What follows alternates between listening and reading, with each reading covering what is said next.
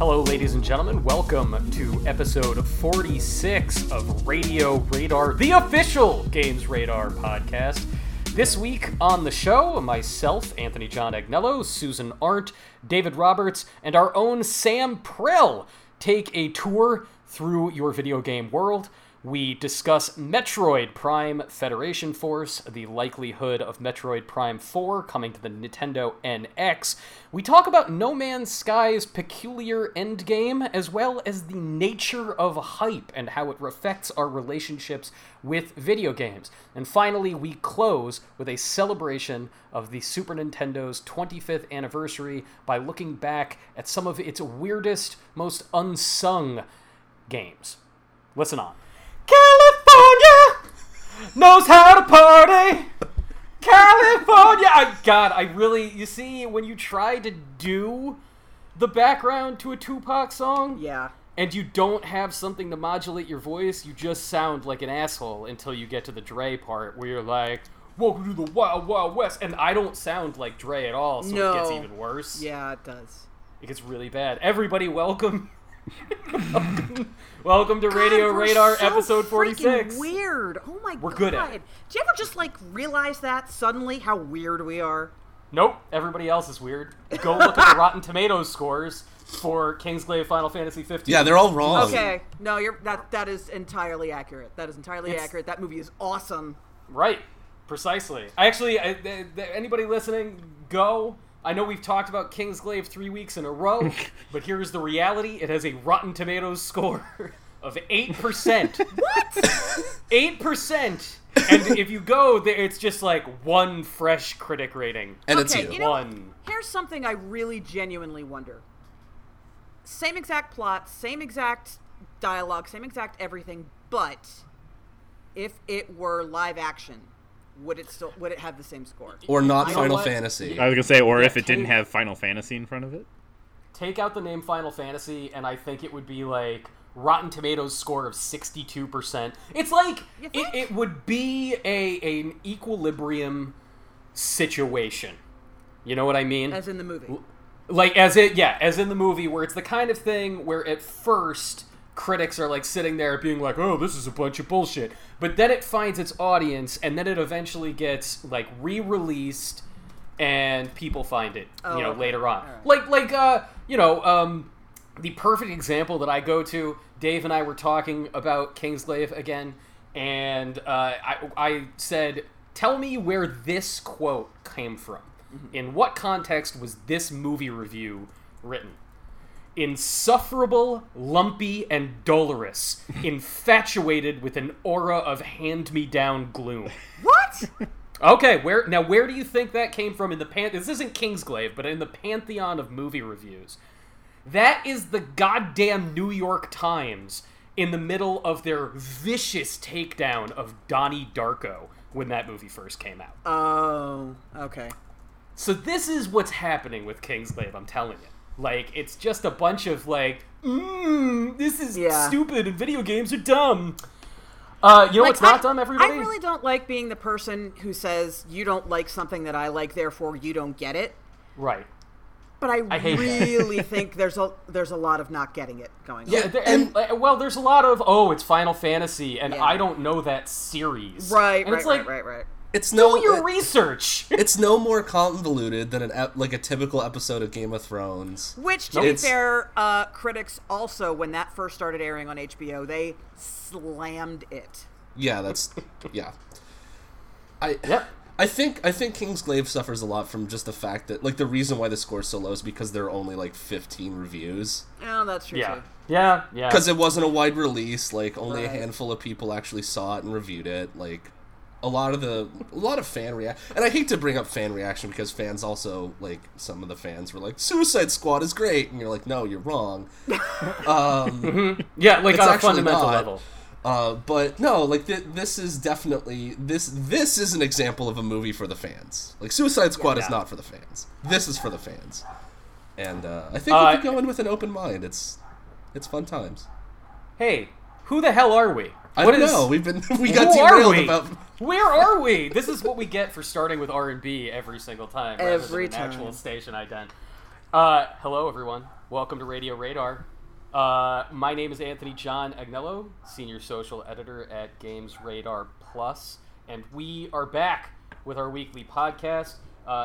Typically, there are 3 of us. Now there are 4 of us. We have Executive Editor Susan Arndt. Hello, and we are recording this on National Dog Day, so I'm just going to let you know that my favorite video game dog is Missile from Ghost Trick. Yeah, it's the best dog. Objectively the best dog. I think so, yes.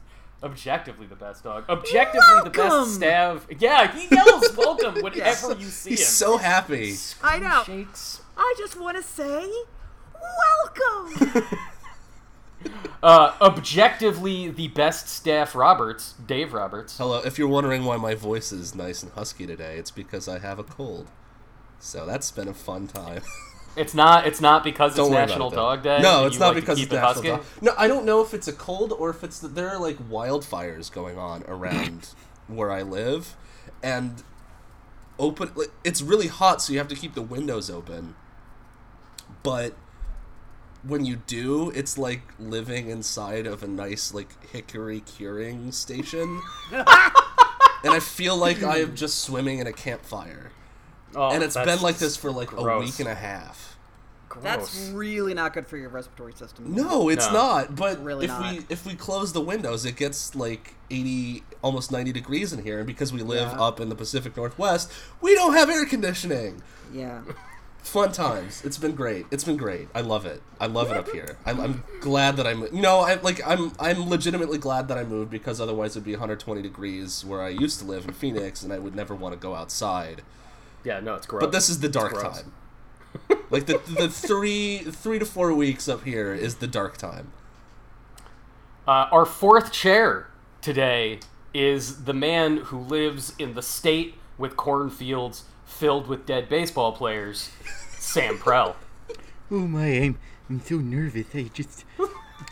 No, it's actually pretty nice here. It's only like 70 degrees and like slightly cloudy. It's been pretty chill up here in Fuck you. Midwest Iowa. Yeah, everybody around me is just screaming about drowning in humidity or suffering from wildfires and becoming a living barbecue, but no, over here it's just nice. Yeah, hi, it's 100 today. Fuck off. It's so funny. Like, usually, I mean, New York City typically, in this stretch of August, New York City literally turns into an overturned porta potty that somebody has set on fire and then covered with Pop Rocks. Okay. That is what this city becomes in terms of like feel. Like texturally and olfactory, like it smells like that. But today, it's actually like it's only like 80, and there's no humidity, and there's just like a cool breeze going on outside. I went out for iced coffee before the show, and just everything was so pleasant. It's like a gift. Whereas you, Susan, you are literally in a swamp. I am. It's not just a swamp. It because it is so sunny. It is like being an ant under the magnifying glass lens and a cruel child. You're instantly frying. I just went out and walked the dogs, and so it's about 60 to 70% humidity today. Ugh. And you feel like you are frying. You like cooking. So we were out there for maybe 15 minutes, and it was just unbearable. So what you're telling me is that the sun is literally a small child going, "What the frick? Yes. What the frick? It's 3!" Yes. That's a strange thing. I would recommend that you try to play the game that I've been playing, because it's portable and you can be as close as possible to air conditioning while you play it. And that would help with the heat situation, but the reality is that the game itself might make you so angry while you were playing it that it would just negate all the cooling powers of the AC. It would just make it as hot inside as it is outside. Do tell us of this mystery game. I'm telling you, right, Sam, I have been playing because I wanted to know. I have been playing Oh God. Metroid Prime Federation Force for the Nintendo 3DS. Now, we've sort of talked about Federation Force on the podcast before, because we were talking about the awesome Metroid 2 remake that just came out, the unofficial Metroid 2 remake. This is the first... Yeah, it's awesome. This is the first Metroid game officially made by Nintendo. It's actually made by Next Level Games, the guys that made Luigi's Mansion 2, which is amazing. It's the first Metroid game in 6 years since Domestic Samus's birth in Metroid Other M. Domestic Samus is nowhere to be seen in Metroid Prime Federation Force. For some reason, Metroid Prime Federation Force took the tack of, like, tie-in games like The Lord of the Rings, War in the North, where it's like, you don't get to be the main character in this series, you get to be the scrubs. You are off-brand Legolas, and you run around Off-brand Legolas, I love that. everything that the Fellowship did, but, like, an hour later. Yeah, literally. Like, Federation Force is a 4-player, multiplayer sort of adventure shooter that you are playing as the scrubs in the Galactic Federation that basically are doing the stuff before you play a game as Samus. You're exploring and fighting through these 3 planets. It's mission-based, and you can play it by yourself, and it's fine, really. Like, I know some reviewers were like, oh, it's impossible to play by yourself because they don't scale the difficulty based on how many people are actually playing. But you can have, like, 3 drones with you. And there's character customization for your little mech. All the characters they're 4 little Federation dudes, and they all ride around mechs that basically look like, when you see a cosplayer trying to be a Transformer, and like everything's made out of crappy spray painted cardboard, or like Iron Man, they made a homemade Iron Man costume, and it's like, dude, nice tissue boxes with gold trim on your arms. It looks like somebody tried to make Samus armor out of tissue boxes. Oh, and that's just what you're riding in the game. You can customize it if you're playing by yourself. There are little mods that you collect that give you stat boost, and there's one called Lone Wolf that'll power you up if you're playing solo play, and there are drones that follow you around. The way that I described it to Dave after playing it for 3 hours is that it's sort of like if you combined Metroid Prime and Left 4 Dead, or you made a sequel to Evolve that no one wanted. Isn't that... Never mind. Which sounds... I like, that sounds probably a little cruel, but... So, the weird thing is that all of the missions are still Metroid-y. Like, you're doing the stuff that you would do as Samus, but with none of the fun of Samus's powers. So in the second mission, you go to a desert/volcano planet. And there is like you do. And there are ancient ruins there. Of course. And Susan, you'll love this. Oh. Your little Federation commander is like, what we can tell about this ancient civilization is that they worshipped something called the Orb. Of course! It's always a freaking ball! They worship Spaceball. Always They a ball. worship Spaceball. And so you go through, and it's you need to get inside of this ancient temple to retrieve this artifact that we're picking up our scanners before space pirates get to it. And in order to get there are a bunch of puzzles where you find a ball, like a glowing ball, and you need to shoot it and manipulate it around the environment to get it into a specific place. You're literally just trying to knock a ball into a hole. And sometimes it's tricky, like, oh no, there's a stair in the way of the ball, so you have to charge up your arm cannon and shoot it in just the right way so it goes over the stair, but so it doesn't go off into the pit of lava and you have to start the whole puzzle again. I hate everything about what you're saying. So it's literally like if you were forced to play Metroid Prime, but you weren't Samus. Because if you were just Samus, you could just turn into a ball and go into the hole, and everything would be done. Didn't they have like a soccer spin-off mode in one of the Metroid games? that is included in this. It's called Blast Ball, and it is literally Rocket League if Rocket League were really slow and awkward. That's all it is. Cool. You shoot a ball into a goal, and so this doesn't sound very fun, does it? No. Based on this description, it is Metroid Prime stripped of the puzzle solving and exploration elements and pretty much just the combat. Yeah, like it sounds like if you get a group of people together that you love and trust, you could probably find a good time in here, but it doesn't sound like a Metroid game, like, at all. See, here's the problem, though, Dave, because if you had 4 people, I was thinking about this, I was like, do I want to try and convince anybody to do this with me? And then I realized, like, no, we'd all just be annoyed by these ball puzzles. We would all just be like, oh, great, I have to reset this stupid ball puzzle again. Cool. And now all of us are doing it.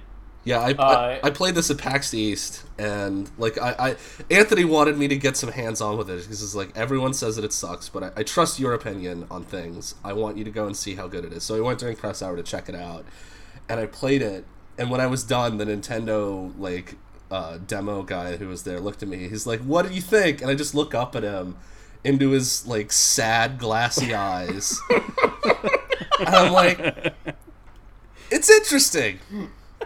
And then I left. And yeah, it's man, I worry about what this means for the future of Metroid, because it's one of those things where it's like, Metroid is a series that has typically not sold very well. It sells better in America than it does in Japan, but it's still, like, of Nintendo's franchises, it is one of their least successful. Metroid Prime did really well, but as far as, like, the side-scrolling ones go, they typically don't do as well. But this Metroid game is not the game that Metroid fans want, and I don't see many people who aren't Metroid fans looking at this game and going, yeah, that's something that I want to buy. And so, well, I don't think it's going to do very well. And then I worry that Nintendo's going to look at its sort of failure to perform as going like, well, people just don't want Metroid games, and then not making, like, the Metroid game that we actually want.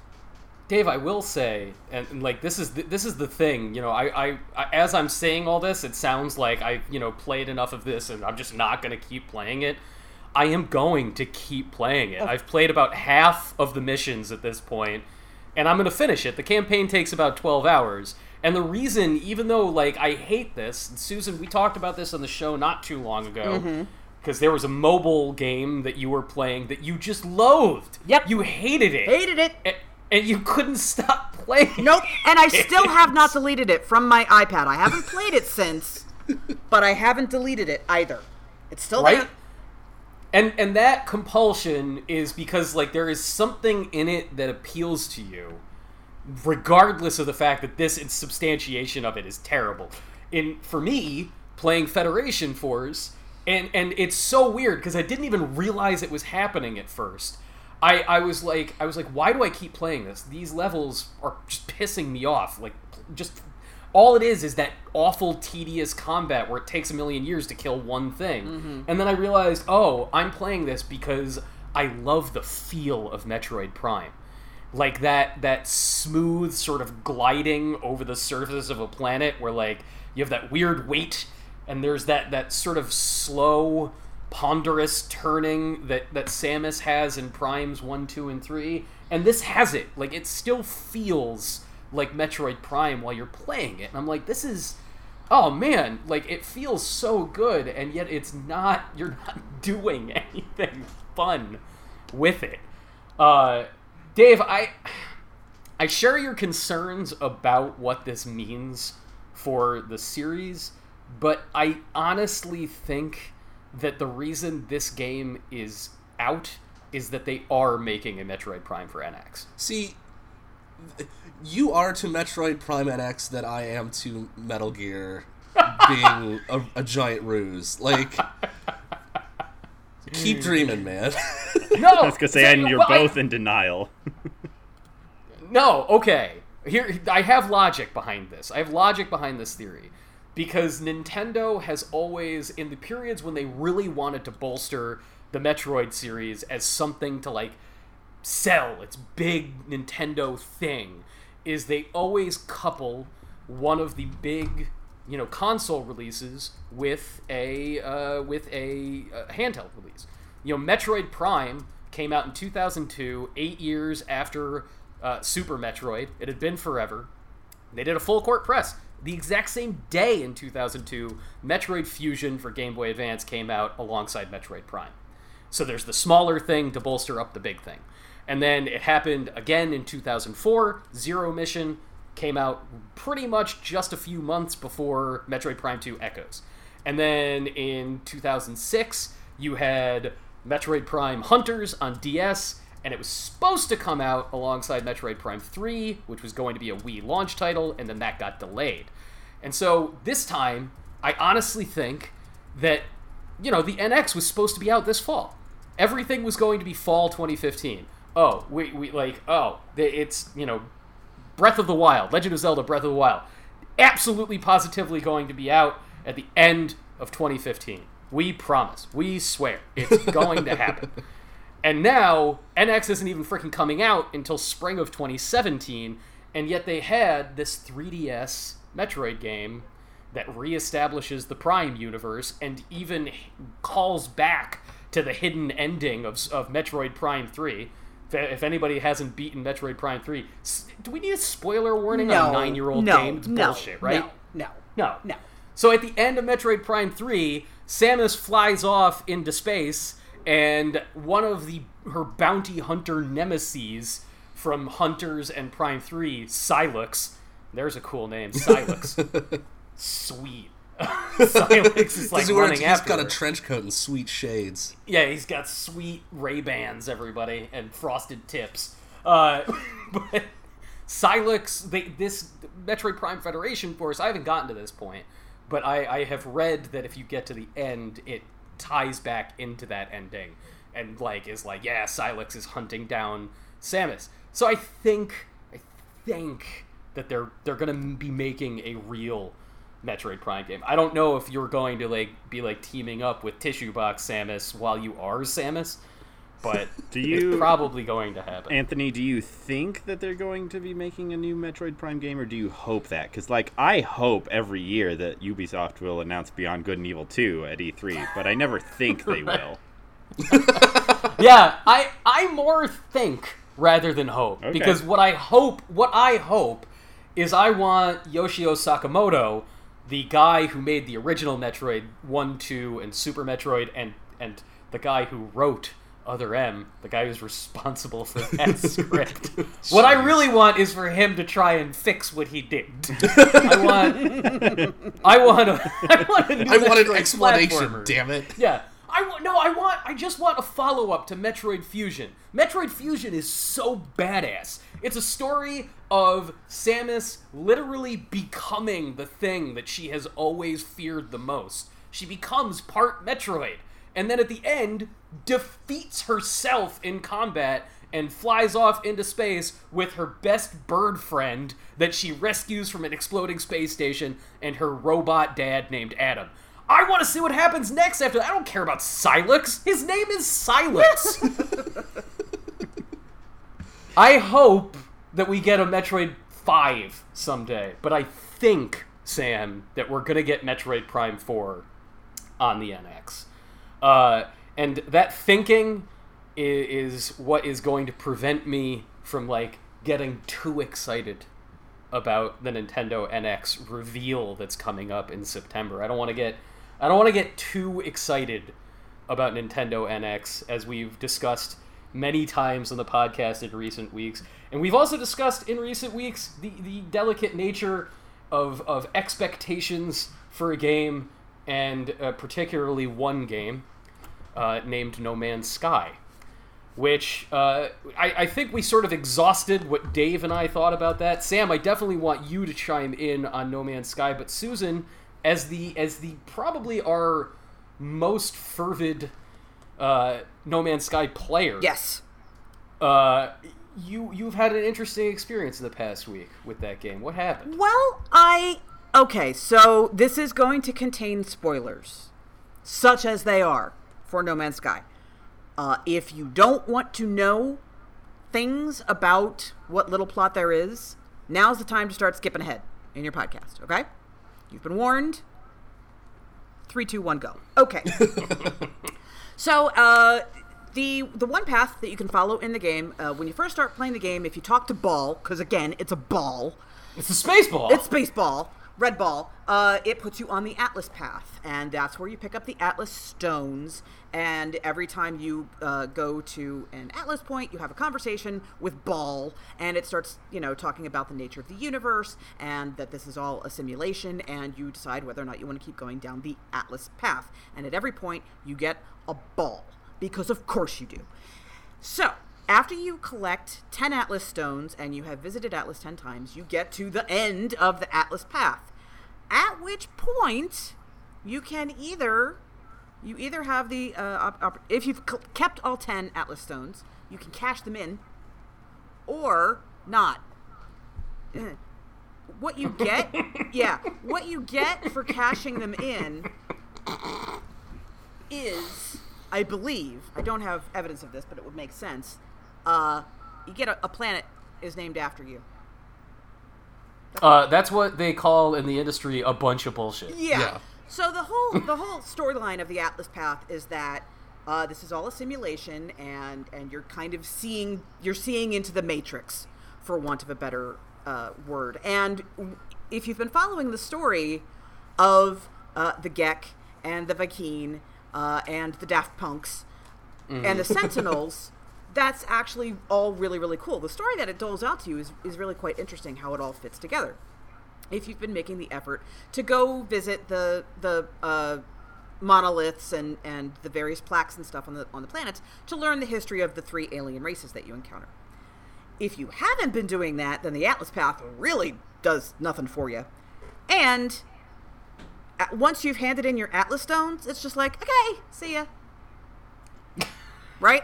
So first and that's of all, it. That's all there is to do. Well, I don't know. So so first of all, let me make it clear: sell your Atlas stones. Just sell them. They're worth a ton. You'll be able to get a better ship like really fast, and you won't have to worry about them taking up all 10 spaces in your inventory because they don't stack. Because of course they don't. So just sell them. Fuck it. Just sell them. So when you go back, once Atlas is like peace, you can continue exploring the universe, and now it's pushing you towards going from black hole to black hole, which is guiding you towards the center of the universe, which is a lot more of the same, but there's no storyline to go with it. It's just you go to a place where there's a black hole, and you go through the black hole, and the next place there's a black hole also has some planets and stuff. And then you go to the next, right? Mm-hmm. So, the only thing that I still have left to really accomplish at this point, I mean, I haven't hit the center of the galaxy, but who cares? So just about, you probably have an Atlas level 1 pass. But if you've gone around the game at all, you have seen that there are doors that are locked with level 2 and level 3 passes. So my current mission is is that even in the game yet? Now, a person that I've been communicating with on Twitter just told me that he got the blueprint for the Atlas for level 2 pass by periodically on the Atlas path you visit 2 aliens, Polo and Nada, and when you check in with Polo, he's the cute little Gek. He will check off one of your milestones, like, oh, you've visited this many planets, or you've learned this many words, or whatever. And if it's a high enough level, he'll give you something. So this person on Twitter told me that his level of shooting enemy ships was high enough that he got the Atlas Pass level 2. So I'm going to try and do that same thing. We'll see what happens, because I've maxed out everything else. It's shooting ships and identifying animals, like 100%ing planets. Those are the only 2 things I have not maxed out. I'm going to try that. I'm going to see what happens.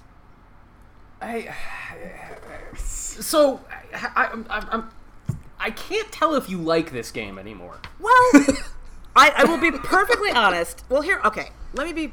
Because you say like this sounds like somebody who's talking about a part-time job. Yeah. Oh, that I they know. don't No, that's like. totally fair.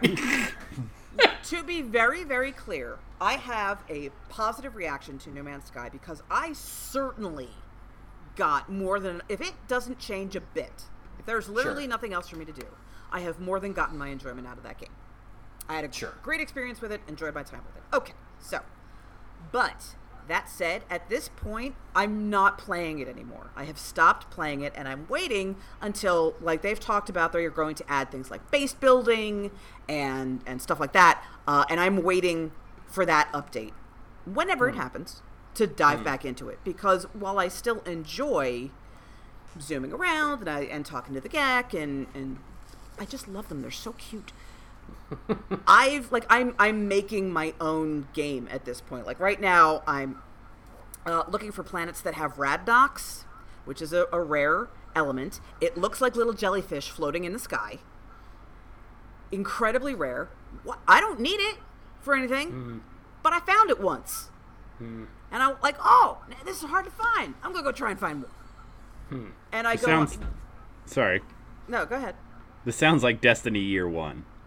Like, I have nothing to do. I'm going to make my own game. Yeah, there are definite similarities to that, for sure. And in fact, I stopped playing No Man's Sky to go back to Destiny. Yeah. Well, you gotta gear up. It's like people, like, I love that after, as we enter year 3 of Destiny, that Destiny has sort of become, like, it's entered the fantasy football cycle, where it's like just before everything starts, everybody's like, yeah, man, I'm doing my mock drafts for Rise of Iron. Just like thinking about what kind of character I'm going to roll, what's going on in the Crucible, getting back in there, dropping by the Cryptarch's place, asking how his mom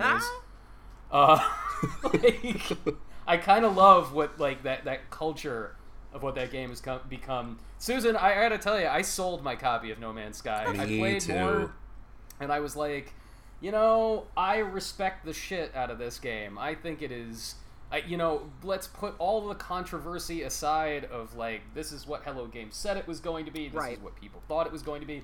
Put all that aside, I think they made something that is fascinating and beautiful, and I hate playing it, and that's why I turned it into an action figure of Link.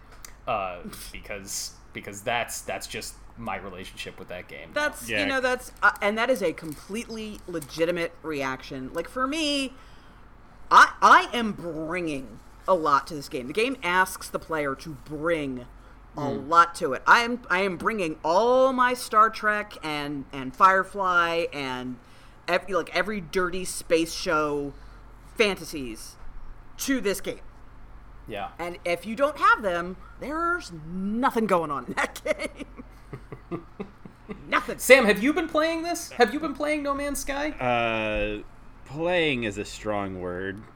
I certainly have experienced it. It was running on a PlayStation, and I had a controller in my hand. I admire conceptually, at a conceptual level, what Hello Games was able to accomplish, especially considering the size of their team and their previous games. Like, this is just way beyond what anybody would have reasonably expected, and they not only finished it, but they shipped it relatively close to when they wanted to. This was not a 8-year delay. That being said, I found absolutely no enjoyment out of it whatsoever.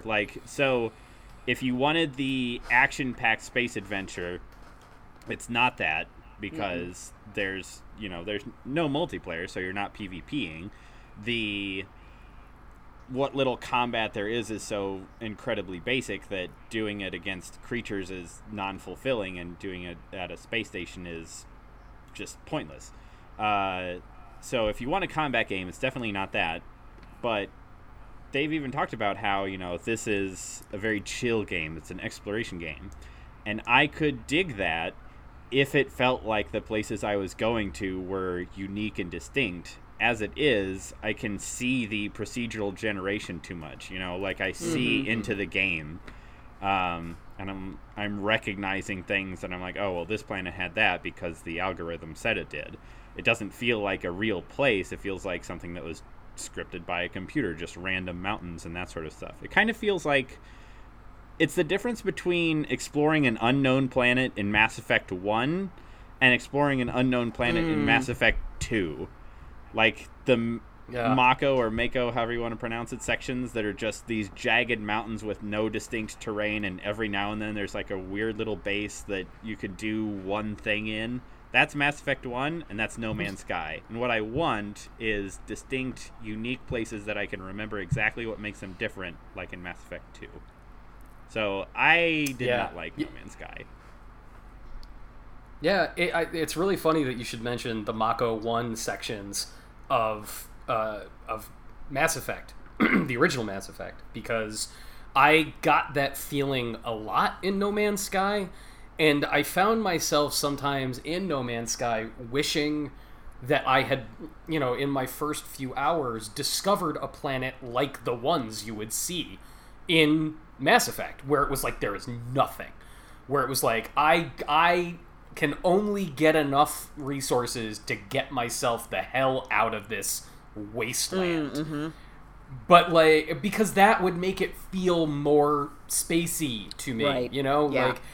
Because, Susan, you mentioned Firefly, and, like, I never got a Firefly feeling from it, because there's too little romance in No Man's Sky. Mm-hmm. It's very chilly. You, like Sam was saying, like, you can feel the mathematical nature of its presentation at times, which is awesome, because that really gives you, like, a hard 2001 or Star Trek the Motion Picture feeling to it, Mm-hmm. I definitely had moments playing No Man's Sky where I was like, where's V'ger at? Where do I get V'ger and have my Spock flying into the space anatomy? Yeah, no, you're everything everybody is saying is completely true. Yeah. And I think that No Man's Sky is going to end up being a game that gets added to a lot, and like in 2 or 3 years, after 2 or 3 major updates, it'll be one that we encourage people to come back, revisit, because it will have those extra layers. And Susan, what? Do you already roll your eyes thinking about the pitches you're going to get in 2021? Oh, God, stop it. Just don't. The think pieces like what the No Man's Sky launch really meant, man. Stop it. A Snapchat exclusive. Oh, 2021. Yeah, no, there's, like I said, it asks you to bring a lot to the table. Like, for me, like, one of my favorite things to do in No Man's Sky right now, if you land on a planet and you find, the first thing you do when you step out of your ship on any new planet is it tells you what the planet is like, what its atmosphere is like, how much flora there is, how much fauna there is, and the activity level of the Sentinels. And if it's super high, or my personal favorite, frenzied, that means there's items of high value there, like albumin pearls or gravitron balls. Again, balls, because it's always balls. So what I love doing is running around stealing all this shit and pissing off Sentinels. Because what I used to do is, like, I'd pick one up, and then what happens if you pick up an albumin pearl, for example, is the Sentinels will come after you. And then I would shoot them all and collect the titanium, and I would move on to the next one. What I found out was that if you just get out of their line of sight, they'll eventually give up. So I'll, like, pick up 6 or 7 and then just run. And eventually they give up, and I'm like, ha ha, I got all this money. And, the mental image of my little astronaut running around stealing these basketball-sized things and, like, holding onto them, running across this jagged planet through acid rain, pissing off Sentinels, because Sentinels are jerks, just delights me. I think it's hilarious. But the other thing, Susan, you approached you and I approached No Man's Sky from the same place, though, which is, whereas I feel like many people, their disappointment doesn't come from the fact that, oh, Hello Games misled me about the features in this game. It's that they joined in in a cycle of hype for this game. Yes. That like, and I Sam and I were sitting next to each other in a smelly, pizza-stanked hotel room at E3 2014 the moment this began. When that trailer rolled and everybody's freaking out, they're like, "Oh my god, it's the ultimate sci-fi game!" Sam and I were both sort of sitting there, and I remember, Sam, you were just like, "All right, I'll get to work on the news story." That was it. That was the effect it had on you. But there were people in the other room that were bugging out, that were like, "This is the coolest thing I've ever seen." Yeah. And Susan, you and I had that reaction that Sam did, where we looked at it as like, "Oh, I'm gonna write about it." Yeah. But that's pretty.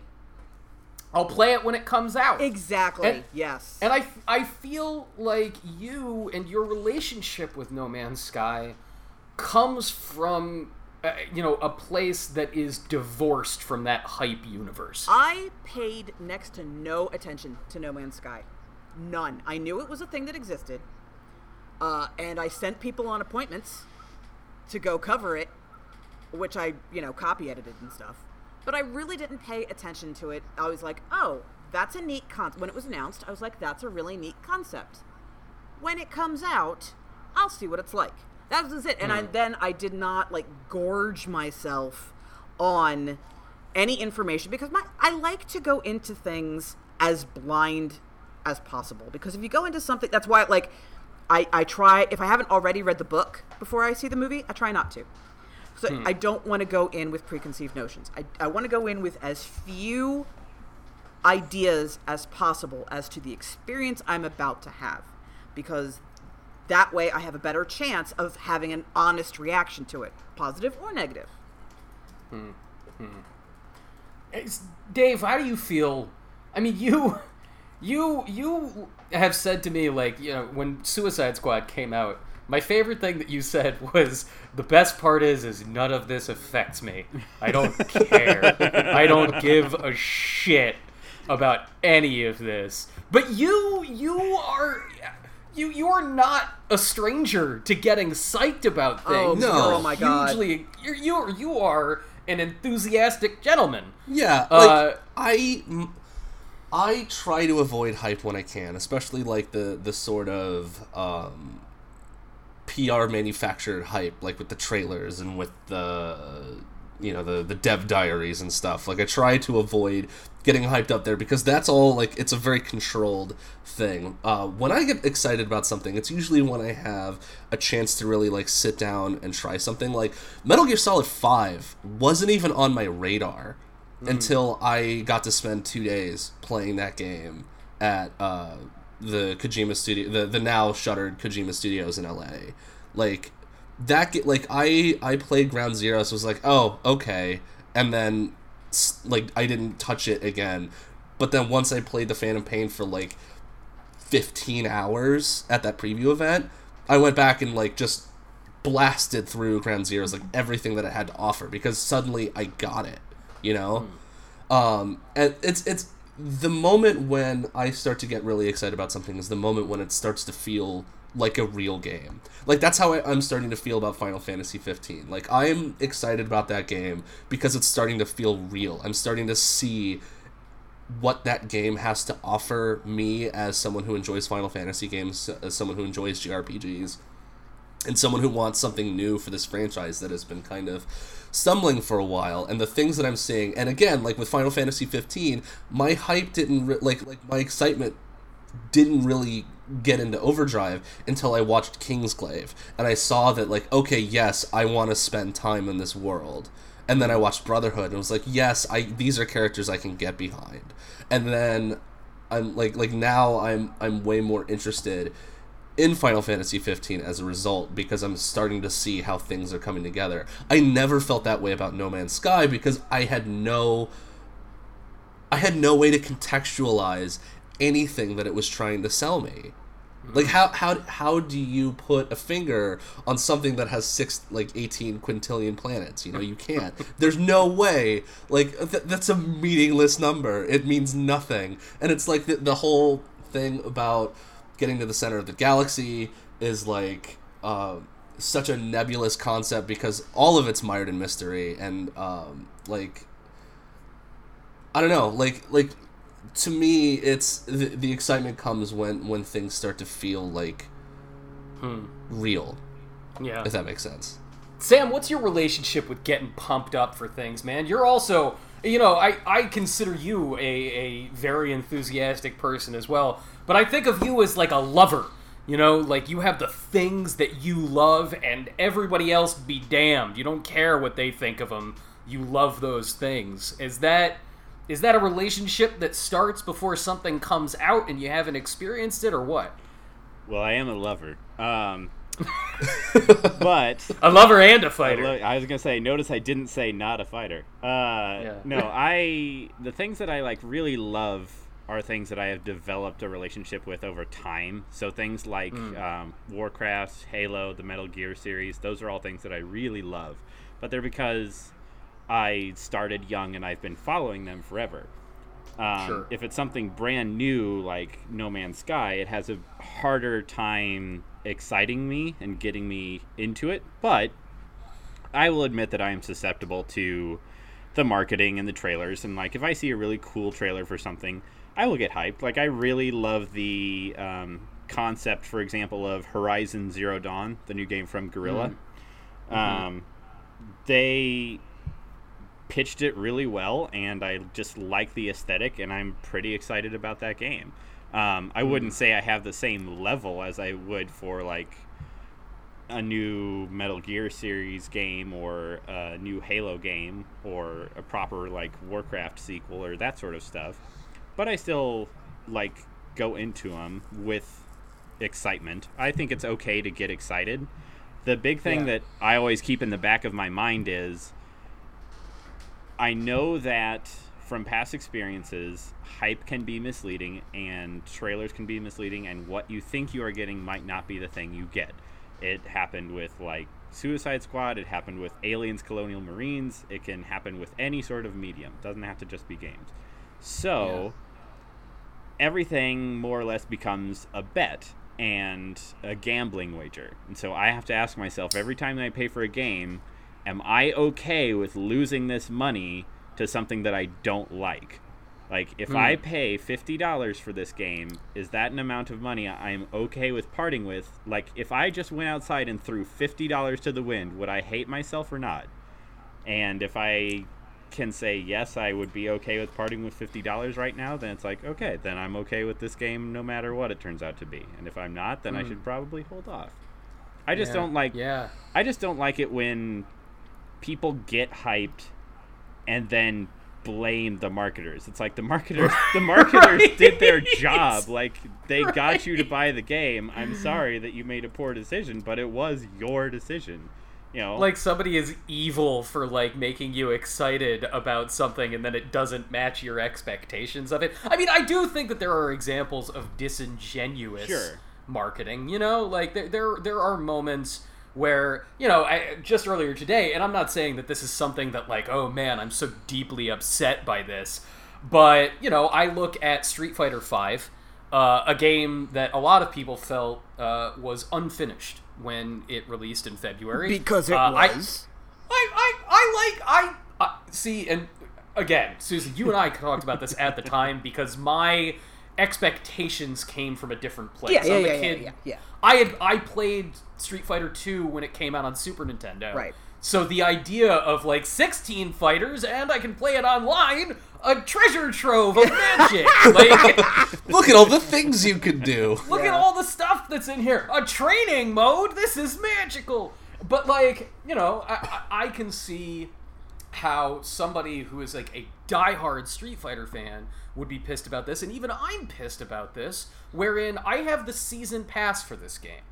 And Capcom sells this season pass as, you know, this is a game that's going to evolve over the course of the coming year. This season pass gives you access to everything, the new characters, the new stages, and it was bullshit. Like, you get access to the new characters. I'm just going to say this straight up. Stop buying season passes. Don't do it. Don't do it. Do it. It is not in your best interests. Like, okay, if you end up wanting everything that comes out in a season pass, that's a wonderful situation. You will end up spending more money buying each thing individually, but the likelihood that you're going to want everything in a season pass, low. Very low. Very low. Full disclosure to everybody out there, I didn't buy the season pass. Code was provided to me through Games Radar by Capcom. And yet, I was playing. I purchased my copy of Street Fighter V. I went to a store and bought a disc and was fully expecting to buy the season pass because I loved the alternate costumes that they were advertising for the game, like sexy Ryu and sexy Chun-Li, and the cover art where Chun-Li and Ryu look like they're going on the most romantic sparring match of all time. I was pumped for that. And guess what? You don't get any of that stuff with the season pass. What? None of those costumes. Oh no! Not only do you not get those costumes, Susan, Capcom asks you for $4 a piece for the costumes. Oh, that's a disgrace. That's a $4. Okay, look. These are businesses. They need to make money. They need to see a return on their investment. I am not against companies making money, right? That's what lets them make the next game. But and this is like, I think that is a moment where I think that's like a sort of sticky bridge between the idea of being really excited for something that's coming up and disingenuous marketing. You know, Sam, right. I like that. This is a different thing. This is not, oh, I was super excited about Street Fighter V, and now my enjoyment of it is misled because of the marketing. It's more like, you indicated that this thing that I was going to be purchasing was going to be something dramatically different than what it actually is in practice. And that sucks. There definitely are instances, like you're saying, where it's misleading at the gentlest description of the word. So yeah, there are definitely times where that happens. I completely agree. Here's what really, really bugs me about how much hype is now part of the program for releasing a game. It's not just like, hey, E3, we're going to let you know that we're working on this game, and then 2 years later you actually get to play it or whatever. Now it's, every on a clock every 3 weeks we're going to release a new trailer or a dev diary or whatever. Here's the thing. Games evolve and change, and plans adapt, and the game you originally start out to make is almost never the game that you end up putting out, because that is the creative process, because there's more governing the creation of this game than just pure creative intent. There's technological limitations, there's bugs, there's a schedule, there's your resources. You may have an idea for a game, and then you put it in there and you find out that it's not any fun. But now, because a game's development is under a microscope the entire time, that natural evolution is being interpreted by a lot of people as broken promises or lies, or you said it was going to be able to do this and now it can't. And the developer can sit there and say, well, the reason that changed is tech, or whatever, blah, blah, blah, blah, and it never matters. It's always just, but you said it would. Yeah. Well, and that's what really pisses me off, because all of that stuff is natural. It's not deceptive. It's been going on for as long as games have been being made, and now it's turning into this false narrative of you lied to us. I think it's interesting that we're seeing a recoil from that in the development community already. I feel like Kickstarter games, sort of the big Kickstarter boom games, are very tied to this culture of hype leading to, concrete expectations about what a game is going to be that is divorced from the realities of development. Right.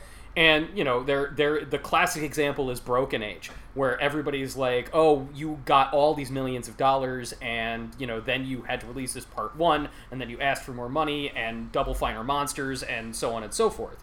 But now, you look at an example like Yu Suzuki and Shenmue 3, and that game disappeared. And it is just gone from the public landscape.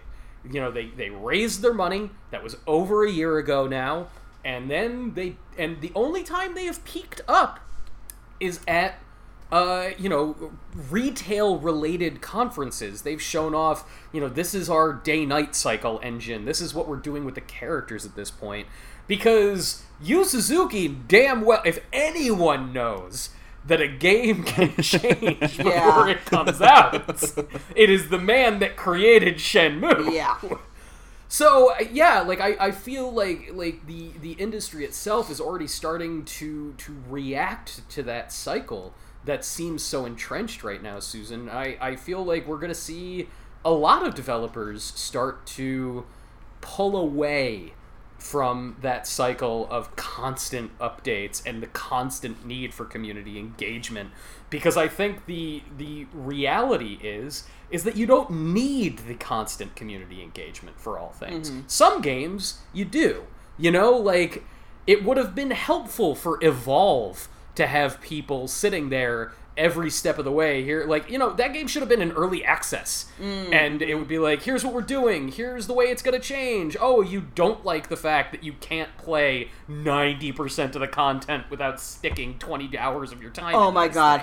Yeah. Well, I mean, we also saw it with Destiny, like when we had Luke Smith on the stream, and he was talking about this was why we had the incredibly ridiculous leveling system that we had, and had they opened that up a little bit more, they would have known a lot faster. No, that's not fun, Boo. We don't enjoy that. Stop it. Sure. Just stop it. And it's something that Respawn is being really smart about with their Titanfall 2 tech test.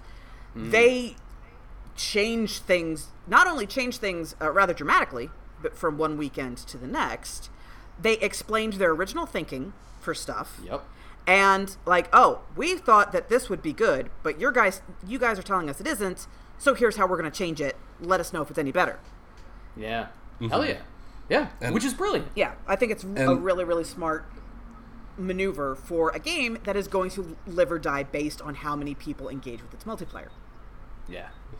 Someone needs to tell Hideo Kojima to knock it off, though. Oh my... Seriously. You're just the man for the job, Staff. Yeah, I wrote a thing. You can read it on Games Radar. And that, it ties into a lot of the stuff that we're talking about. I don't know if he just feels compelled that, because he couldn't talk for, a year, that suddenly he has to be like, oh my God, you guys, I'm working on this thing. I haven't written the script for it yet, but here's a trailer for the logo, and please buy this mug. A trailer for the logo. I don't even... It's a cool looking trailer, but it means it's so granular that it means nothing. It means nothing. It means one of two things. Either Hideo Kojima just loves the sound of his voice and he wants to get people pumped for this game 5 years before it's finished, or he's lying to us and the game is either further along than we even think, or it's tied into something else. Which is totally possible. Yeah. Which is totally possible. All with that I will say, I have never had the benefit of being able to interview Kojima or anything like that, but when I saw him speak at GDC, he was the keynote speaker a few years ago. He was a lovely, humble, charming man. So the idea that he just loves the sound of his own voice doesn't fit with that for me at all. Right. Yeah. So I kind of hope he is lying to us, and it is. That would be awesome. He straight up lied about, people interviewed him about when the Phantom Pain was first announced as a game by Moby Dick Studios, and someone asked him is this a Metal Gear game? And he's like, no, it's not. It's a different studio, but I could see where some of the influences are, just hamming it up. So. This is why I sound crazy when I talk about Metal Gear, right? Because it's oh, well, what if he never left Konami at all? What if this is all just a big ruse for the next chapter of the Metal Gear saga? What if Silent Hills was never canceled at all and this is all part... And it's you hear yourself say these things. And you're no, this would never... No one would do this. No one would ever do this. I've been talking to my wife about Final Fantasy 15, and she's like, "Yeah, you're excited about this, but you're nowhere near as crazy." No, you're not. As you were about Metal Gear. No. And it's but the thing is that Hajime Tabata isn't going to go no, this game is canceled, and then secretly a year later, it'll get announced as something else, and create a fake game studio to lie to people. about it. Yeah. He's not going to make a trailer. It's true. It's true. With a bunch of like no name characters, then suddenly like when you get the game, Cloud shows up halfway through, and you're like, what? Like they're not going to do that. They did do that for Kingdom Hearts 2 with the whole Roxas thing. They sure did. Yeah, they did. That doesn't. Nomura doesn't count, Sam. I was gonna say, but that wasn't Hajime Tabata. Yeah. Is it possible that Kojima is a little bit of column A, where Yes. he might be a bit self-absorbed, and a little bit of column B, where he's just an affable goofball? I would go less self-absorbed, and if you phrase that more as just excited to be able to say things in public. Yeah, and like as we've discussed here, a guy who is obsessed with a sort of puckish sense of the theatrical. Like he is an overwhelmingly theatrical cat. Like never forget that the very first gameplay anyone ever saw of Metal Gear Solid 4 was leaked, in quotes, leaked on freaking April Fool's Day in 2007, and it had Altair from freaking Ubisoft, from Assassin's Creed in it. Oh my god, that's right. Right? Sure did. Right? Oh yeah, god, the very our first industry gameplay trailer. is so weird. Or So- when he announced Metal Gear Solid 3, and like the trailer for it was a bunch of director's chairs, and like Raiden is there, and like Snake beats the crap out of him, and then he sits down in the chair, and it's like main character Solid Snake. Like he likes to goof around. He's a banana pants person. Before we abandon the subject of hype, I Dave, listening to you talk about Metal Gear Solid 5, I'm not going to tell anyone how they should enjoy stuff. You know, that's sort of a refrain that is on this podcast regularly. Love what you love, and you're not an asshole for loving it. But I find a healthy approach with hype is I like getting really hyped up for things that are known quantities. Yeah. Dave, you're pumped about Final Fantasy 15, not because you're like, Final Fantasy, oh my god, it's the best thing of all time, all y'all are scrubs if you don't like it. It's not that. It's that you saw Kingsglaive Final Fantasy 15, and you were like, oh, wait, this world is fascinating to me now. I'm invested, and I'm pumped for this. That, and like I've talked before, like, Final Fantasy 15 is probably going to be the most beautiful hot mess of all time, and I want to experience that. I want to play this game. Like, it doesn't matter if it's good. It's going. I hope that it's at least interesting.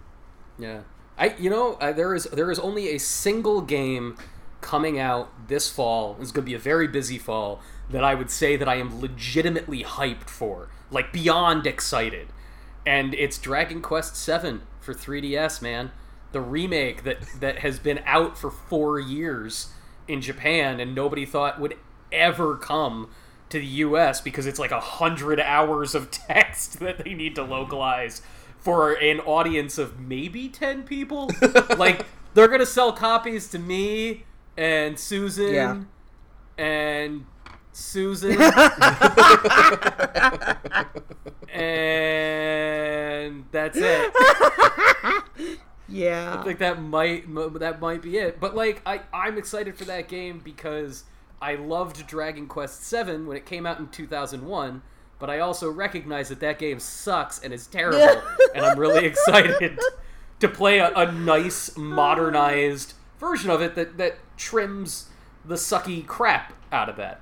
And I think like a lot of that goes back to like Square Enix's statement earlier that they're like, oh, Bravely Default actually sold way better than we expected it to. Yeah. And so, like, I think that's why you're starting to see them take a lot more chances on bringing these sorts of games that normally they'd be like, no, no one's gonna buy 100. But then they're like, oh well, no, enough people will buy it that it's worth doing. And I think that's cool. It doesn't always work out. Like, I wasn't a huge fan of the Star Ocean or I Am Setsuna, but like, at least they're trying. Yeah, they're trying. There are very promising things coming out.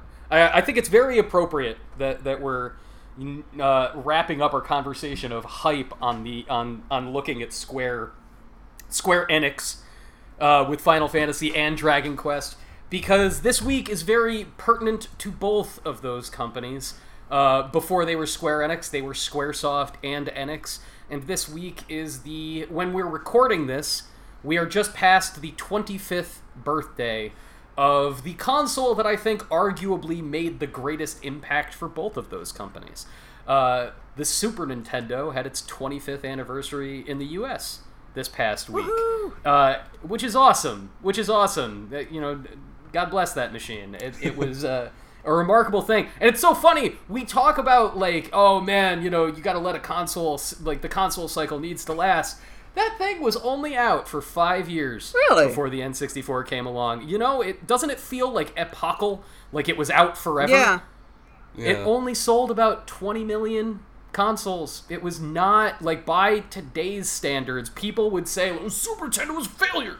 But it wasn't. I honestly think, if you sit there and you say, what are the 3 consoles that most influenced contemporary game design, you'd have to be like, well, PC games from the late 90s and the Nintendo DS and frickin' Super Nintendo. Things like... Excuse me, I Final think Fantasy... the 3DO was clearly... The 3DO! The Jaguar. The Pippin. These are the important machines. The Sega Pico. The Sega Oh, Pico. bless. The Chrome's Marty. Bless! Well, you Yeah. know what my standard answer is. Wonder Swan. Oh, Wonder Swan. Always Wonder Swan. Always Wonder Swan. Forever Never Never Wonder Swan. not Wonder Swan. Yeah. Wonder Swan. Never not Wonder bless, Swan. Bless its heart. Yeah. Super Nintendo. We actually streamed. I would encourage anyone, if they want a view into some of the nether regions of what the Super Nintendo have to offer, go to GamesRadar.com and watch our 25th anniversary stream for the Super Nintendo, where we just played cartridges by request and sort of dove. We're not doing any of that Link to the Past. No. None of that. No, none of that Super Mario World. That's not. Nah. We want the deep cuts. So today, all of us, everybody has prepared their favorite deep cuts, the unsung Super Nintendo games from the console's storied 25-year life. Susan, Yes. your selections for the 3 best unsung Super Nintendo games. Okay, my first one may actually be too well known and come up too often in conversation, but I have a backup just in case. It's Zombies Ate My Neighbors. Yes. Oh, I don't think that's it's sung in our circles. Okay. Yeah. To Game us, nerd it's sung, circles. but it's definitely. Okay. Yeah. That, first of all, in researching for today, I started watching a speedrun of it, which it just reminded me of how incredibly delightful that game is and how incredibly hard that game is. So hard. The music is just perfect for it. And although it reuses, and I didn't realize this while I was playing it, mostly because I never made that much progress, it reuses the same few maps. You're going through the same few locations over and over again. But the combination of map plus music plus monsters varies just enough that it feels consistently fresh the entire way through it. It's funny. It's an actively funny game, even though it has no story to go with it. And it was one of the first games that let me choose to play as a boy or a girl, which I thought was just freaking awesome when I picked that up. So, Zombies Ate My Neighbors. Susan, have you ever played the sequel? I have. It's okay. It's not as strong, in my opinion. It's not as strong. The best thing that team, because that was like Lucas, that was an internal team at Lucas Arts. Mm-hmm. And the best thing they did afterwards, and it's not as good as Zombies Ate My Neighbors. It's not as good, but Herc's Adventures. Oh my god, I love Herc's Adventures so much. That's a great game. Oh, that game is it's a great game. Good. Fascinating game. And it does all the things that you're talking about that's awesome in Zombies Ate My Neighbors. It lets you choose which, if you want to be a man or woman. It's Hercules and... Is it Athena? It's not Athena. It's somebody else. I can't remember. Yeah. But yeah, it's super cool. And that's actually... You can get that on PSN these days. Can you it's a really? lot more accessible. Yeah, Yep. on PS3 and Vita. I think. Yeah. If I can get that Lot on more Vita, I'm accessible. all over it. It's out there. Awesome. Do awesome. it. Okay. Number 2 is SimCity. Yeah. Nice. SimCity. The Nintendo SimCity. Yes. So SimCity, for those who don't know, was ported over to the Super Nintendo in a very good port. Like, it was legit SimCity. It was also my first exposure to SimCity because I didn't have a PC to play games on. And I got it for $1. Awesome. Right? Ooh. Like, I mean, it was so cool. And I always wanted to make a really healthy city, like no pollution. So I always tried to make the public transit, like no roads, no cars, everything public transit. And I failed miserably.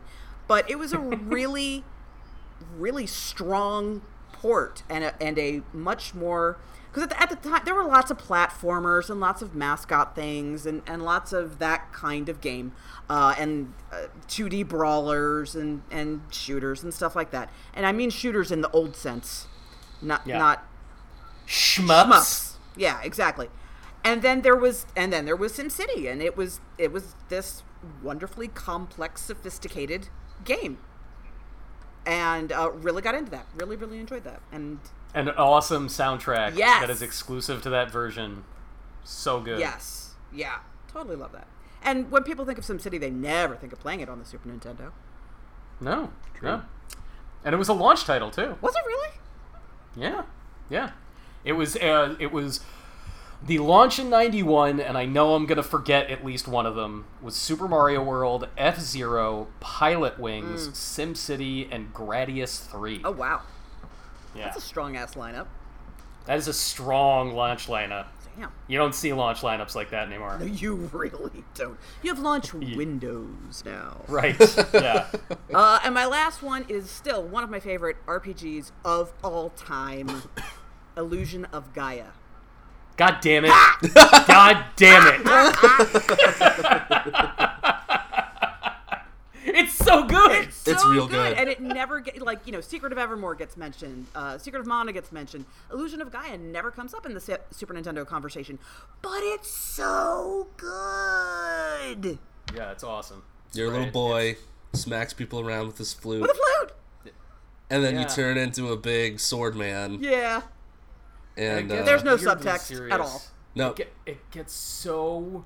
Like, it seems like it's like a little kid's RPG when you start it. It seems like it's going to be a goofy good time. Yep.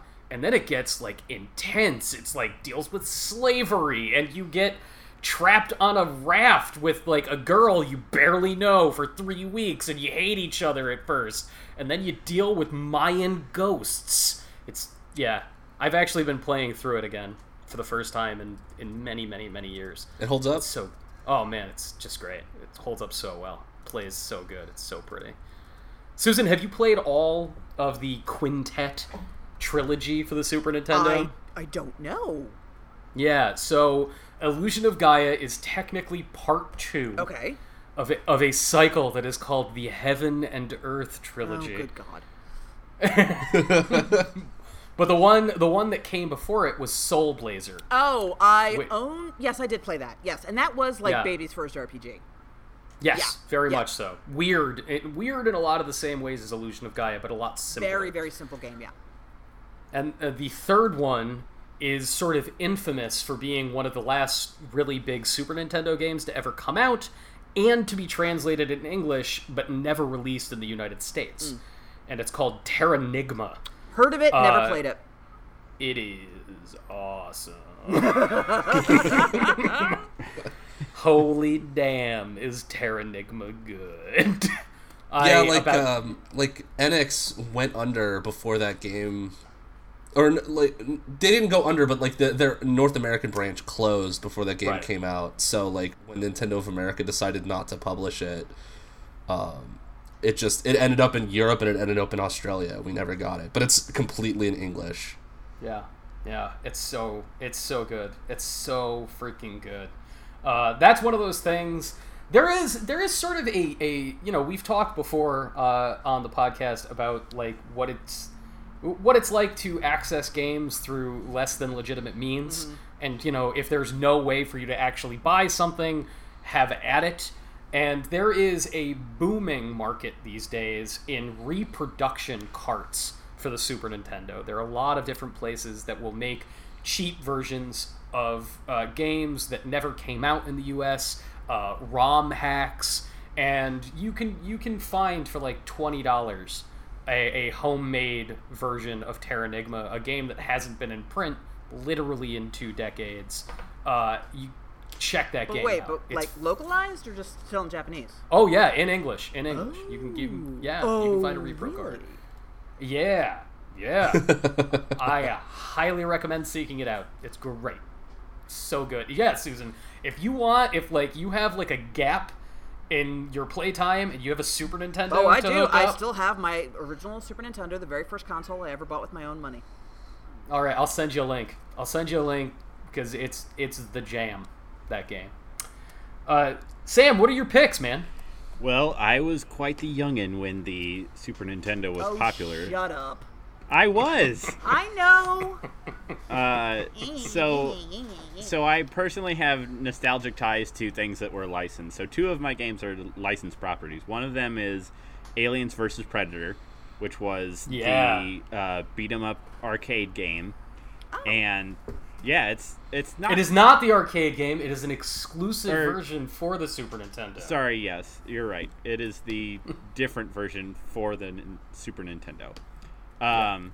But what I liked about that game, specifically, not just that it was combining, 2 of my favorite franchises at the time, but that it has a very different vibe than every other Alien or Predator game, just kind of by way of it being a beat 'em up. And it actually follows the old Kenner Alien action figures. If I remember correctly, I'm pretty sure that some of the Kenner aliens, like the bull alien and the gorilla alien, I'm pretty sure they actually show up in the game. And the scorpion alien. Right. So, which was the best of those action figures because it exploded. Totally looking that up now. My favorite of the action figures was the Mantis alien. That was my favorite one. Oh my god, these things are amazing. Oh, did you not know these exist? Know about these? No. Oh they were based. They're so good. Based on an animated series that never got made. Yeah. So they were making a cartoon called Operation: Aliens, and there was going to be a Saturday morning cartoon, and it was in development in Korea, and they canceled it when they were like, wait a second, Alien 3 opens with the dissection of a child. We cannot market this series to children. We can't do it. So they canceled it. Yeah. Little problematic. And each of the action figures came with a comic book that was sort of based on plots from the cartoon. Yeah. It was great. Yeah. My... Sam, before you go on, Oh. this is fun. I want to tell everybody the last game ever made by the developer of Aliens vs. Predator for Super Nintendo is a Wii exclusive called, I shit you not, Cat CEO. I'm into it. I'm 100% on board. Wait, so is he a Today I CEO learned. cat? All right, does or everybody? is he all a right. CEO of cats? I'm putting this image into Slack where everybody can see it. Cat CEO. This is all you need to know. I will play that. I have played this game. At one course you point, at one point, you have to be a cat playing piano and teaching it to a human being. It is one of the worst Wii games I've ever played. It is not as good as Aliens vs. Predator Super Nintendo. But that's, same people made those games. That's amazing. My next game would be Power Rangers. This time it's not the beat 'em up one. It's the one that's the fighting game. Oh yeah, because it's actually like a pretty good fighting game, and like you get to go on different scales. So you have like the Power Ranger scale, but then they also have like the Zord and Megazord fights, and like the graphics are really great, and the animations are like just stellar. That's one thing that the Super Nintendo, like a lot of games on the Super Nintendo did really well, was just really beautiful animations. But I remember renting the Power Rangers fighting game like every weekend that I went to my grandmother's, and it's so good. And then the last one would be the sequel to Rocket Knight, Sparkster. Yeah, it's awesome. It's really good. I like it a lot just because it does a lot of things. It did a lot of things back then that games nowadays are just starting to do. Like, Sam, explain the premise of Sparkster and Rocket Knight, because I feel like this is like a deep cut from Konami lore. Yes. People might not even know who that character is at this point. Yeah, they probably don't. Okay, so, Rocket Knight is a Konami property. It's basically, God, what are they? They're like all these furry little animals. It's basically Sonic, but Sonic is wearing like a powered armor suit, and he has a sword and a jetpack. I don't know how to really describe this any better than that, but it's... And he fights pigs. Yeah. He fights pigs. He was on the Sega Genesis was the Rocket Knight Adventures, which is what the first one was, and then there was Sparkster, and I think that didn't they just not too long ago make a like reboot? Somebody did. They did. A U.S. studio got the license from Konami to make a downloadable sequel / remake for PS3 and Xbox 360 and Steam, and it kind of sucks. Oh no. Yeah, it's not very good. It's not up to the Rocket Knight or Sparkster standards. Yeah. It's basically Sonic the Hedgehog, but he's got a power armor suit, a jetpack, and it's set in a like medieval fantasy world with pigs and robots are the bad guys. But other than that, what makes it so fun is that jetpack. Like it, you know how like Call of Duty, Black Ops 3 and Halo 5 have made a big deal about like verticality and making sure that you can go like up and boosts and like wall running, and Titanfall does it too.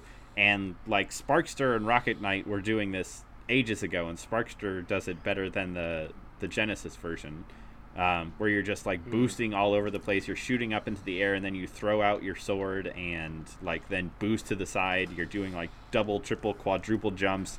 It's just really acrobatic and really fast-paced. Fun game. Very fun game. Dave, picks?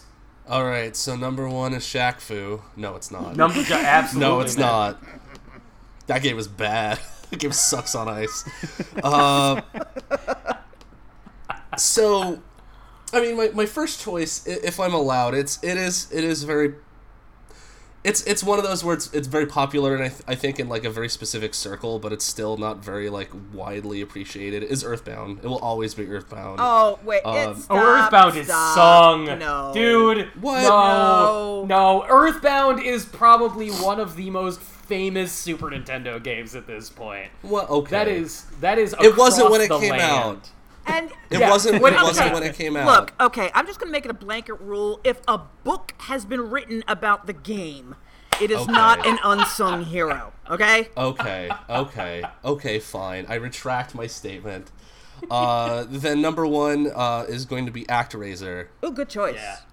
Yep. ActRaiser's rad as hell. The second one focused on the wrong thing. Like they took out all the god parts and just made it a side-scrolling game, but the god parts are the best parts of the first game.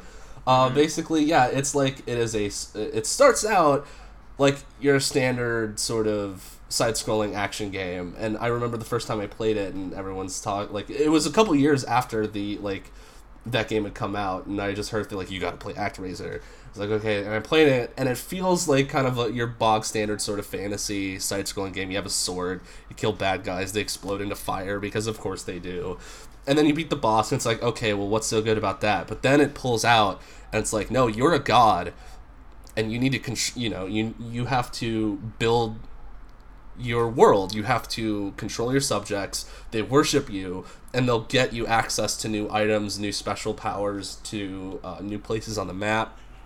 And you're trying to save this world from these like evil demons or whatever, and it was this really ingenious blend of the side-scrolling action that was kind of the bog standard of the era with this like surprisingly in-depth god sim, and it's a concept that hasn't really been. I don't know, has anyone made anything quite like it, Anthony? Well, I'm trying to think. The weird thing is to go back to one of Susan's picks and one of my picks, Illusion of Gaia. ActRaiser is technically a side story to the Heaven and Earth trilogy. Shut up! That's right, yeah. Yep, it's the exact same team. Same people who made Illusion of Gaia made ActRaiser. and it is so when you play Soul Blazer, it's almost the exact same story. God has been like locked away and is, reclaiming the earth from demons. And it's so no one else has really done that ActRaiser thing except for the people who made it. Like, they've explored it from a couple of different angles. It was a really weird time for that studio. But yeah, same people. It's a great game. I want another one. You know what? Screw that. I just want the original game on Wii U so I can play it again. Yeah, just do that. Okay, so my second game is called The Twisted Tales of Spike McFang. Yeah. Wow. Have you guys heard of this? No. I don't think I have. Oh, man. Twisted It is Tales a of Spike McFang. Twisted Tales of Spike McFang. You play as a little vampire kid who, like, goes off to camp, and you attack enemies with your top hat. Of course you do. And you spin your cape, and if you spin your cape too much to attack enemies, you'll get dizzy. And you regenerate your health by eating tomatoes. And, It's like Zelda, right? Yeah, it's basically a Zelda clone, but it's, like, really weird. Like weird in the way that a Japanese game is weird. I see that there's there's a buxom unicorn girl who is a shopkeep. Apparently, What? I'm looking at images of this game. Okay, what is this of Spike McFang? Twisted Tales of Spike McFang. Okay. It is a surprisingly it's competent as a Zelda game, but it's also just like it's super weird. It's great. It's great. You should play it. It's so good. This might be the But you first also, one like, I you'll put get- on my list. Like, yeah, you get people to like, you'll get it's sort of twist on the Zelda formula is that you'll meet party members along the way and they'll follow you around and help you out. But yeah, solve puzzles like a Zelda game, attack bad guys like a Zelda game. All of the save points are like Easter Island head statues. Because of course they are, because they have to be, because it's a Japanese video game. And that has a lot to do with vampires, so yeah, totally. But yeah, and you fight like little cloves of garlic, with googly eyes. It's delightful. It's delightfully weird. Yeah, go check that out. Yeah, that is one of the many games of that era that will just never get re-released. Nope. Because the publisher and developer were part of a larger electronics company. It was like one of those Japanese game houses where it was like, hey, we make toasters and motherboards for computers. Maybe we should just make video games because there's money there. And yeah, they like the guys that made Twisted Tale of Spike McFang were also big TurboGrafx 16 developers. Oh, yeah, And- that went well. Yeah, went great. And they actually had lived until, like, they were still around about 10 years ago, and the last stuff they ever did was Virtual Console releases. Oh. And then they disappeared. Yeah. Yep. Gone into the ether, sadly. Made by a company called Bulletproof Software, Yeah. who made the Game Boy version of Tetris. So, fun facts. Fun facts.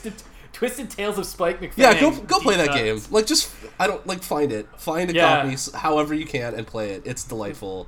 And That's- it's a game that, like, it's like one of those that we were talking about, like, with Illusion of Gaia. It seems to get lost in the conversation when talking about Super Nintendo games, just because it didn't really make a huge splash when it came out, but I don't know, it's delightful. Holy macaroon. It is. Yeah. eBay is not going to be. Nope. Nope. It's not Yeah. cheap. Not cheap. No. Expensive. Wow. Yeah. It's an expensive game. Yeah, Yeah. because it's one of those Yeah. games that, like, they didn't make a ton of them, and it turns out that, like, it was actually really good, right. And yeah, I remember because what I would do as a kid, I would get like Nintendo Power magazines, and even for games that you just like you would never play or own or whatever, you would just scour the strategy guides that they had and the maps and stuff, and I remember poring over the little section that they had about this game, and then like being so excited when I finally rented a copy of it from Blockbuster, and yeah, it's fun. Go play it. Man, good one. Good Yeah. one. And then My third is Legend of the Mystical Ninja, which is a delightful little Konami side-scrolling game. You could play 1 or 2 players. I remember playing that with my friend.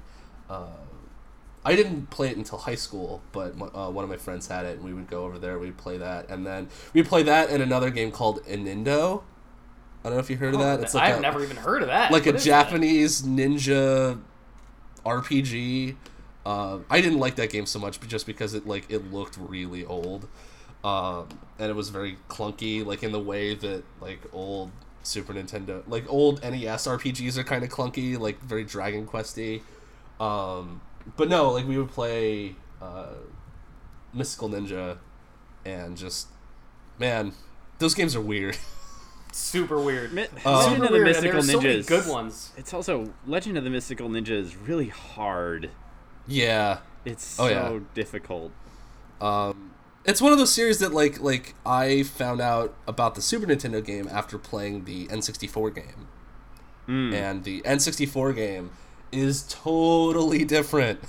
The N64 game is basically like a Zelda 64 clone, except you have a giant mech that you call upon, and there's an entire theme song with sing-along bits on the bottom, and just the whole series is just so delightfully weird, and like that's a good sort of side-scrolling take on that.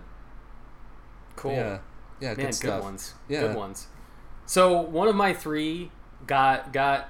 We've discussed Illusion of Gaia to death, and my second one is kind of just like I like Sam. There were so many licensed games to the Super Nintendo that were actually great. It's true. And I feel like this one is definitely unsung, because if I say 16-bit console and X-Men, people think of the Genesis game. That was the famous one. The Genesis X-Men game, which was like arguably the best looking game ever made for the Genesis. Was that the Arcades Challenge? It was not Arcades Challenge. It was just called X-Men. It was just straight up X-Men. Sega published and developed it, and it was just like super big detailed sprites and very cool. But there was and then there was like Spider-Man and the X-Men versus Arcade, which was made by LJN and is literally used to torture prisoners. Like, I'm pretty sure that, you know, in a dank dungeon somewhere, somebody is being forced to play that game. They have it listed in the Geneva Convention as like a war crime. Yeah, making somebody play Arcade's Revenge is a Hague-worthy offense. That is accurate. But there is an X-Men game for Super Nintendo made by Capcom called X-Men Mutant Apocalypse. And it is the closest anyone came to making a video game that was the cartoon, the Fox animated cartoon. It was awesome. It was side-scrolling beat 'em up. You know, not like a Final Fight. You couldn't move up and down, or even the Aliens vs. Predator game that Sam talked about. It was just like you walk from left to right in these sort of really big, weird, complex levels, and you had to be one of 5 characters, and all 5 of them had a specific level, and then the rest of the game opened up into 5 more levels where you could be anyone. And it was Gambit, Psylocke, Beast, Wolverine, and Cyclops. And they all controlled with, like, Street Fighter moves. So you would go in, and, you know, if you did the sort of, like, quarter circle roll to throw a fireball, like in Street Fighter, you would shoot Cyclops' eye blasts, or you would do, like, a rising kick with Psylocke. It was just really, really cool. Brutally difficult. Just relentlessly difficult.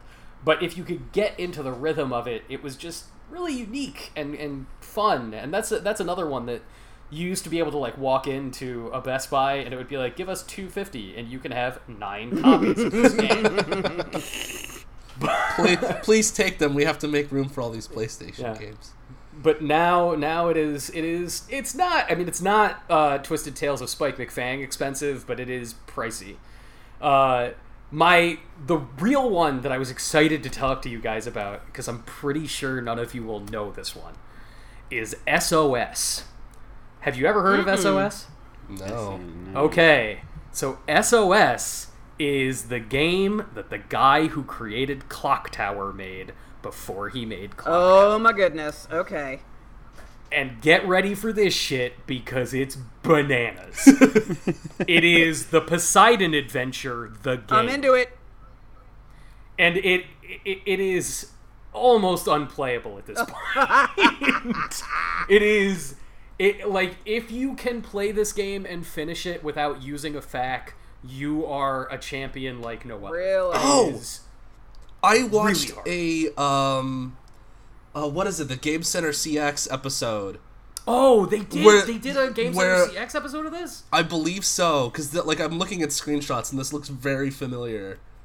It's beautiful. Like, it is a beautiful game. It is, and weirdly presented like a movie. Like, if you've played Clock Tower, the original Clock Tower was a Super Nintendo game. It was a late era Super Nintendo adventure game that was sort of a side-scrolling point-and-click adventure before it became a PlayStation series.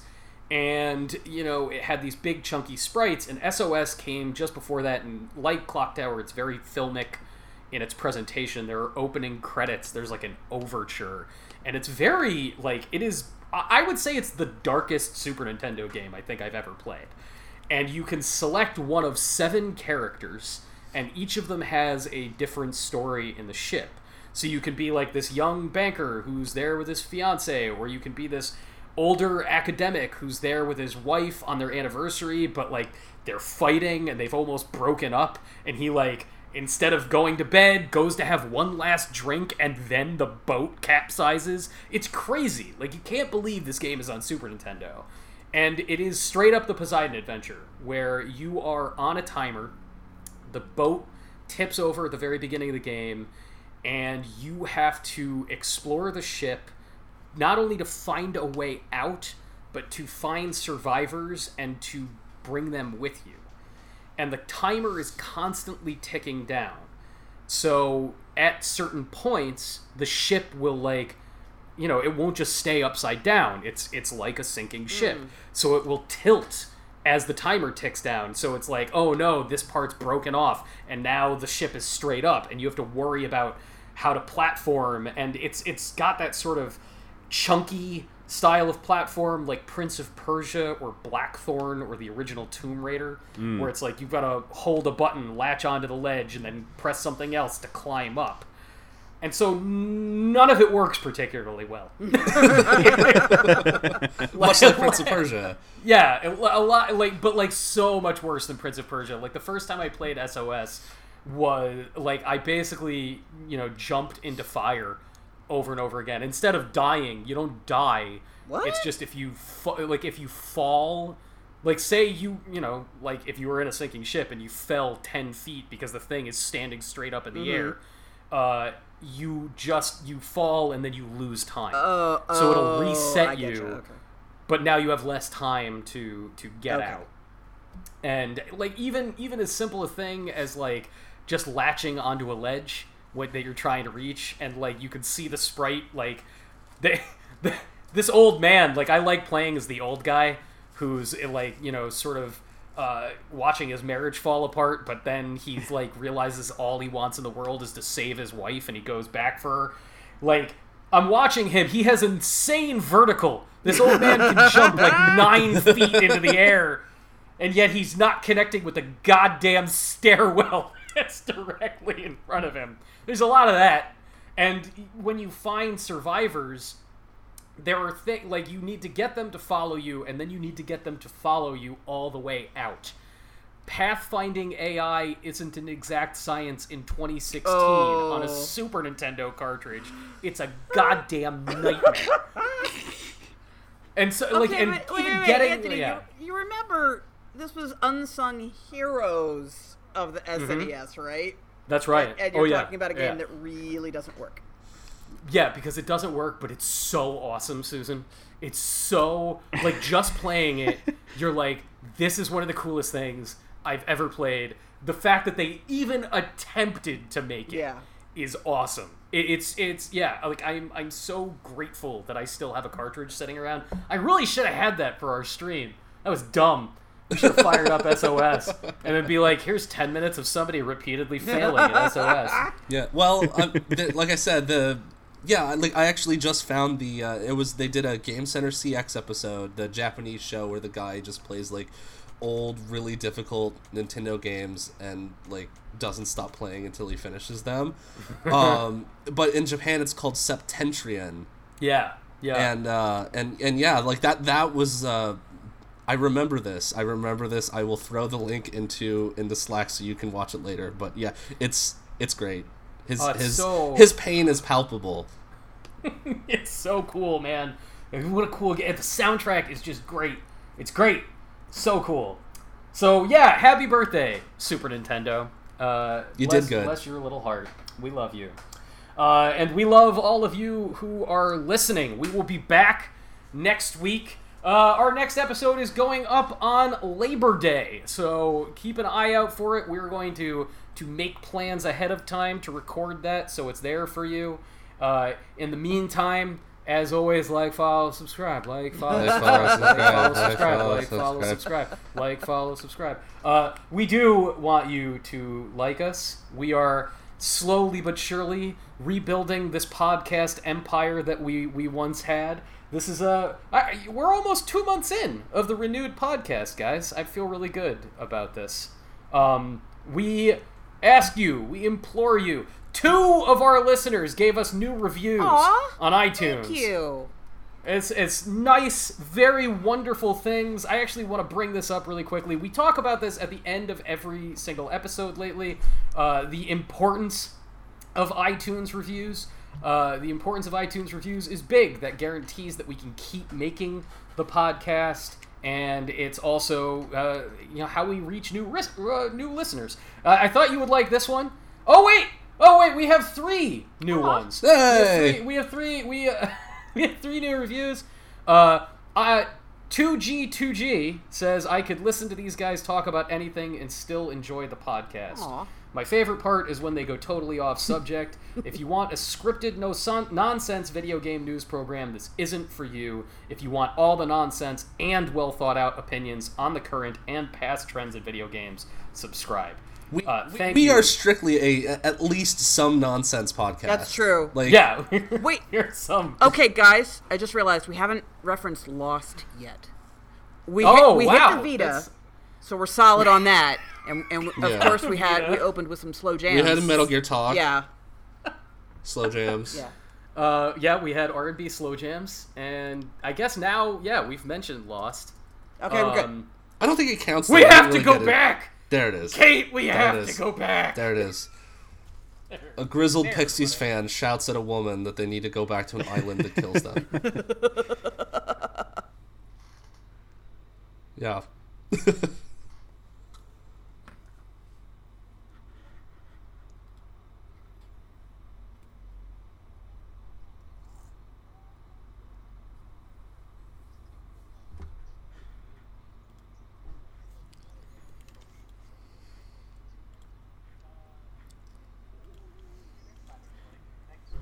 Bye, everybody.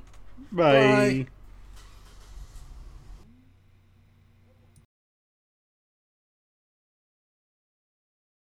Yeah, that's good programming right there. Everybody, keep listening. Do please review us on iTunes. We cannot tell you how much we love it when you do. And contact us all on Twitter. If you're looking at this, take a look at the show notes. Dave painstakingly puts the show notes together every single week, and our Twitter handles are in there. And we'll see you next time, everybody. Thank you so much. Bye.